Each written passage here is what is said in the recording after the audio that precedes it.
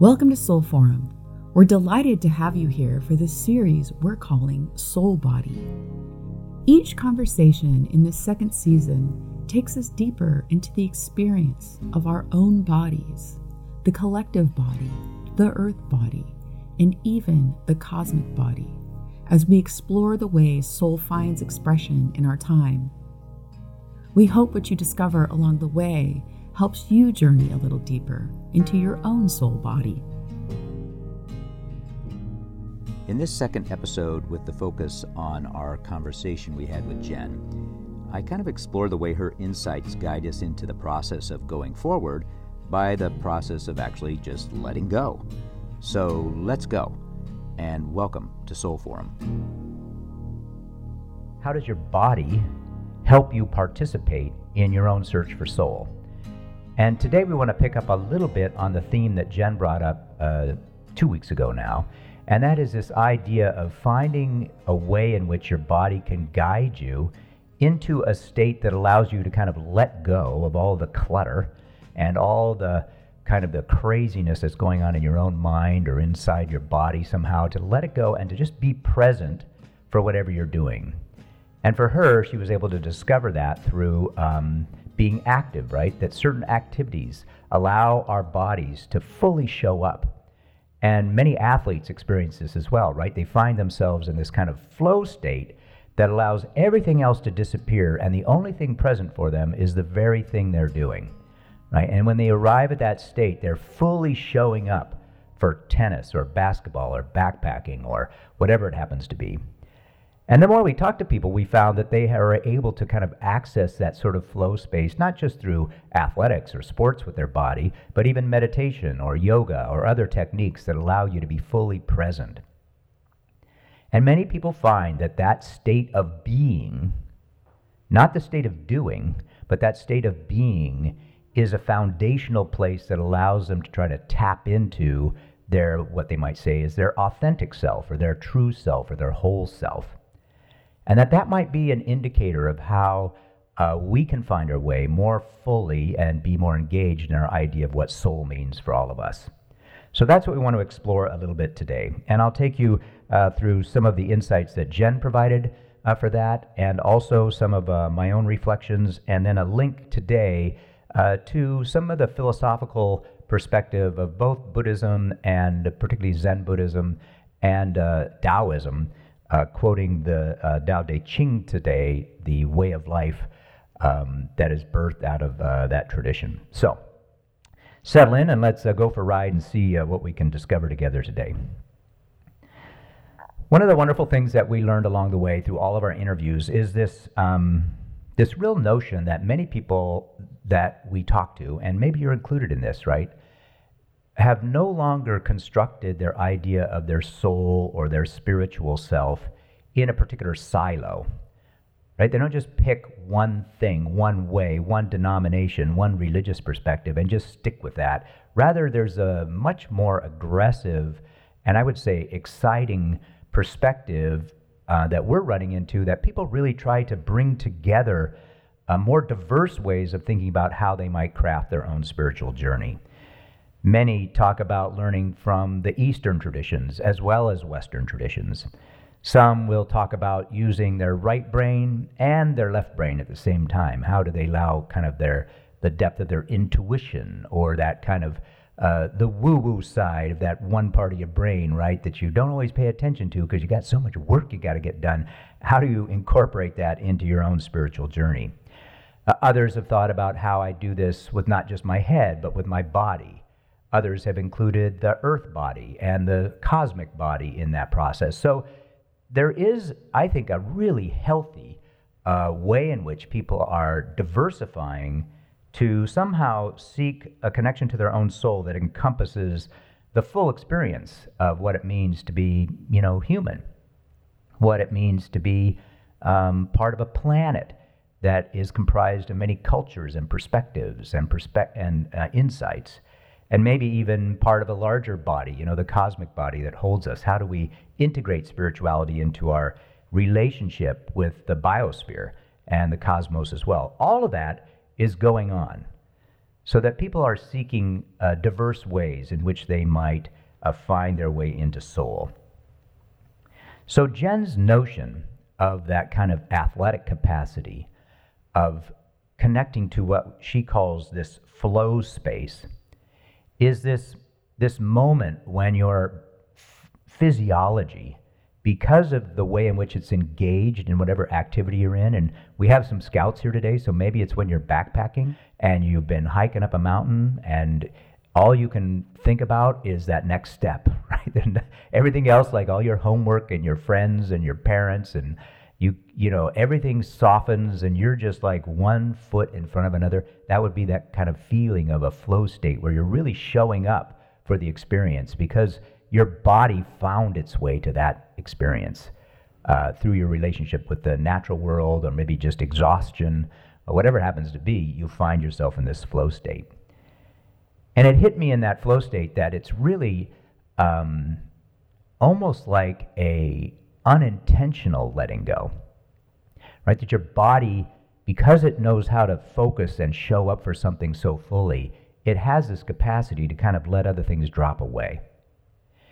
And in many traditions, there is this idea that part of the spiritual path is not constructing an ideology or an idea, but part of the spiritual path, and part of your spiritual path maybe, is simply this capacity to let stuff go, right? Kind of just release stuff. And you can hear it in Zen Buddhism, this idea of non-attachment, how we try not to attach ourselves to all of the stuff of the world, right? This kind of keeping yourself from getting consumed by all of the material world that you have to engage. How do you allow yourself to detach or practice detachment from that? Taoism, too, has a beautiful way of constructing that idea, too, and it's sort of the pathway of letting go. And so let me just read a little snippet this is from the Tao Te Ching, which means the way of life. This is Lao Tzu, and this little poem is a great way of remembering why letting go might actually be the way in which you find your rest, or your resting place in your authentic self, or your true self. Here's what he writes. The student learns by this daily increment that the way is gained by daily loss. Loss upon loss upon loss, until at last comes this rest. It is by letting go that it all gets done. The world itself is won by those who master this capacity to simply let go. Isn't that a beautiful thing? I have to admit, as it calms me down reading that stuff, because I don't know about you, but I've constructed most of my life not by letting go of stuff, but by mastering stuff, right? By figuring things out and engaging them at this level. So this idea that there is a pathway to your own spiritual practice or your own sense of soul that is just letting stuff go is actually a kind of a beautiful thing. It's almost like the thing you're seeking is already there, and you just have to let all this other stuff go, and then it shows up for you, right? You rest inside of it. And I think you see that a lot in Eastern traditions. You also see it in some Western traditions as well. Why is letting go, so important? Why should you even do it? Well, if you think about it, your world and your worldview is, I would say our collectively constructed worldview is a full-on smothering plate of stuff that we have to master, right? We have to master education. We have to master managing our own bodies and getting food and being secure and housing and relationships. There's just a lot of stuff that we need to master. And sometimes we can live under the illusion that the real secret to life is mastery of all the stuff. And I want to pick up on that later, but that can be the kind of trick that the social constructs or your own self-expectations or all the stuff that you tend to attach to can do for you. It can trick you into thinking that it is the thing itself. But the spiritual path reminds you that it's not. That, yeah, you're going to have to master stuff, but it doesn't have to be your master, right? It doesn't have to work the other way. So how can you find ways that it doesn't take over your life? One of those pathways is this idea of letting go. We heard this again and again in our conversations with people, including Jen, this idea of searching for kind of a grounded self, a true self that's not defined by all of life's circumstances, all of life's challenges or troubles. To find my most inner or authentic self is what some people use that kind of language. To get rid of what Jen would call your monkey mind, which I don't want to offend any monkeys, but that idea of that kind of chatter mind that you can have, that how do you allow that to soften so you can kind of be present for self in a different way, or present for others in a different way, or even present for world. I had a friend this year who's trying to make a transition in her life, and we went on a hike together the other day around the reservoir, and she said, that's it. I'm going to start letting all my stuff go. I've got so much clutter in my life, in my garage, in my kitchen, in my office space, that I'm just smothered. I can't even find myself anymore. So her job is to literally just let stuff go. That too is another approach, right? Sometimes it's worth just getting rid of the thing and seeing what the freedom of that experience might invite you into. How do we find our way by just letting stuff go? You can even see it in the Christian tradition. Jesus too. There's some language and metaphors in the kind of the teaching work of Jesus around, if you're trying to find the way, one way is to sort of deny yourself. To not always think about putting yourself at the center, but somehow even letting go of your idea of what yourself is supposed to be can be a path. And he too was really good about seeing the kind of the cultural norms that were oppressing people and saying you don't have to live imprisoned by the construct of those social norms. And so Jesus would cross over borders that other people wouldn't cross because they were taboo or not culturally appropriate. And he would move between those borders, talking to women or children or touching those who were outcast and engaging them so that they might find healing. You can really see that he was playing around with the idea of not allowing the kind of social constructs of his time to frame his experience of life, and was completely happy to let go of them, to just simply give them up, so that he could find maybe his own true self. Who knows what he found in those moments? Who knows what you might find in those moments? For Jen, who works with people's bodies every day, she would maybe say that the body itself knows home. Or at least the body knows that home state, right? That feeling of when you are truly showing up for life in the most focused and present way. That your body actually knows that and actually knows how to get you there, right? If you'll pay attention to it, if you'll listen to your body, if you're tuned to your body, and if you're tuned to how your body is engaging the world. And so part of Jen's practice is to allow people to find their way into that state of being. And what's interesting to me is that it's a state of being that's not attached necessarily to the doing, but it's just being itself, right? It's how you show up in the world. In fact, you might even think about religion in general as just, how do you show up? Right? How are you showing up in your daily life, for yourself, for others, for the planet? And being present for that could require this skill set of capacity to let go. What might that look like for you? Jen says that experience itself for her has been like revelatory, because as she's experienced it, it feels almost like transcendence. Not necessarily that you've risen above all the clutter, but you've almost just allowed it to drop away or to just stay in its place, right? It doesn't have to smother you. It will be there when you get back.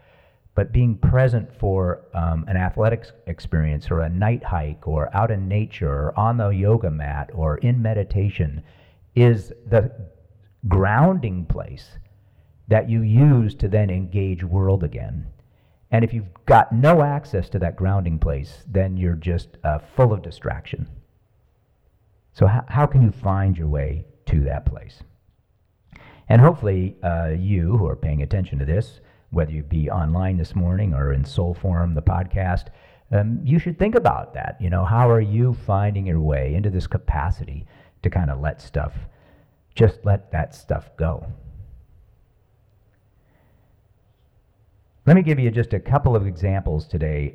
One kind of social construct example of letting go that I think is so beautiful, and then one personal story as well, and then a final warning. We'll end with a warning so that you you can pay attention to what might be problematic along the way. One of the constructs that I think has, what would you call it? Like, we've sort of collectively decided that we're going to let go of it and move into new territory, is something that we celebrated as a community here last week, and that was our own Pride Sunday. And this morning we have a celebration for our children called OSLC Kids Pride, when they're going to explore, you know, how they are created or becoming as unique individuals. And one of the objectives in this celebration is to also acknowledge that spirit or wonder or mystery or God, or however you want to define that, manifests itself in every body. Right? Every body has this capacity to experience this sense of soul. And by every body, we mean no matter where that body falls on the scale of sexual orientation or gender identity, and that has been a cultural construct that we begin to let go of, that's provided an opportunity for people to truly find their authentic self. And in fact, it's a little bit more complicated now than it used to be, but it is this kind of broad opening to be who you truly are to be, right? And that's the beautiful thing about it. I mean, when I was growing up, you know, it was basically, it was a polarized situation. You're either a boy or a girl, right? And you sort of had to build yourself based on those two categories. And that was fine, but think about how constrained that is to just think about two categories that the entire planet has to sort of conform to. Even if you think about Noah and the Ark, right? That old story, that illusion that Noah had to gather all the animals, and he had to find a male and a female, right? And get them on board the Ark for the future to be possible. Well, it turns out that there's way more diversity and variety in the way in which we show up in our sexual orientation and our gender identity. And to be able to embrace that beauty of that broad spectrum is something that we've been able to do culturally that I think can ultimately guide us into a deeper sense of who we are. To me, that's one beautiful example among many that the cultures are able to do, when you're finally able to see, you know what, we don't have to silo everybody into these rigid categories. We need to celebrate everybody as they are striving to find their authentic self. And how does that manifest in our language, in our cultural constructs, in the way in which we perceive each other and acknowledge each other? So now there's things like gender fluidity or gender nonconforming or gender role breakdowns that we've seen that have been changing in beautiful and diverse ways. That's one, I think, example of how letting go of things collectively can open up new possibilities of who you might be or become. All of us have these opportunities, I think, to find ourselves in those spaces that allow us to be in touch with sort of our deepest sense of ourself. And it happened to me just the other day, and it kind of caught me off guard. And I just want to share the story with you because it's still kind of buzzing in my body. It was early morning. It was like 6 a.m. And those of you who know me, I used to drive an old Volkswagen bus. Remember the old Volkswagen bus?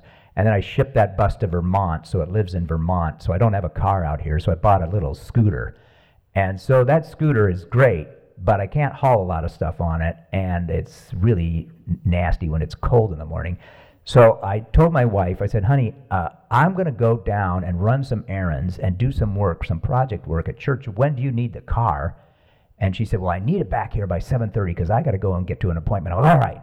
So I jump out of bed like the firefighters, and I get in the car, and I get down to work, and I'm working all these projects, and I'm scrambling to get everything done so I can quickly get the car home by 7:30. So I am super driven by attachment to projects.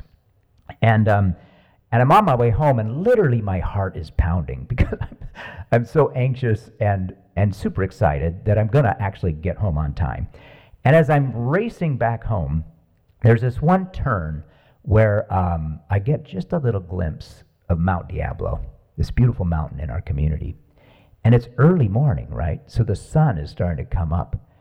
But as I'm driving, I'm like racing to get home. And it just so happened that as I'm driving, this mouse ran across the road and caught my attention, and I had to swerve real quick to avoid the mouse. And then all of a sudden, the news was on, so I was listening to that. They were talking about the whole problem with the Ukraine, and I could just tell I was super tense. And I turned this corner, and the clouds and the sun and the beauty of Mount Diablo, like, just exploded inside of me.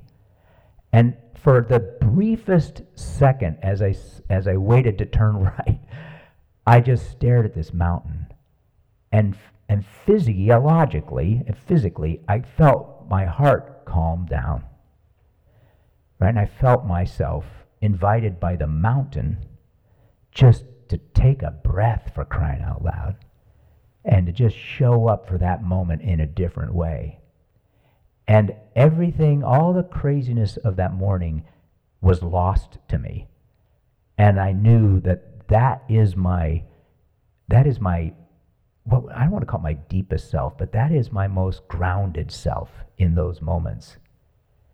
And that finding my way into those sometimes means letting go of all the clutter, letting go of all the anxiety, all the expectation, and just showing up.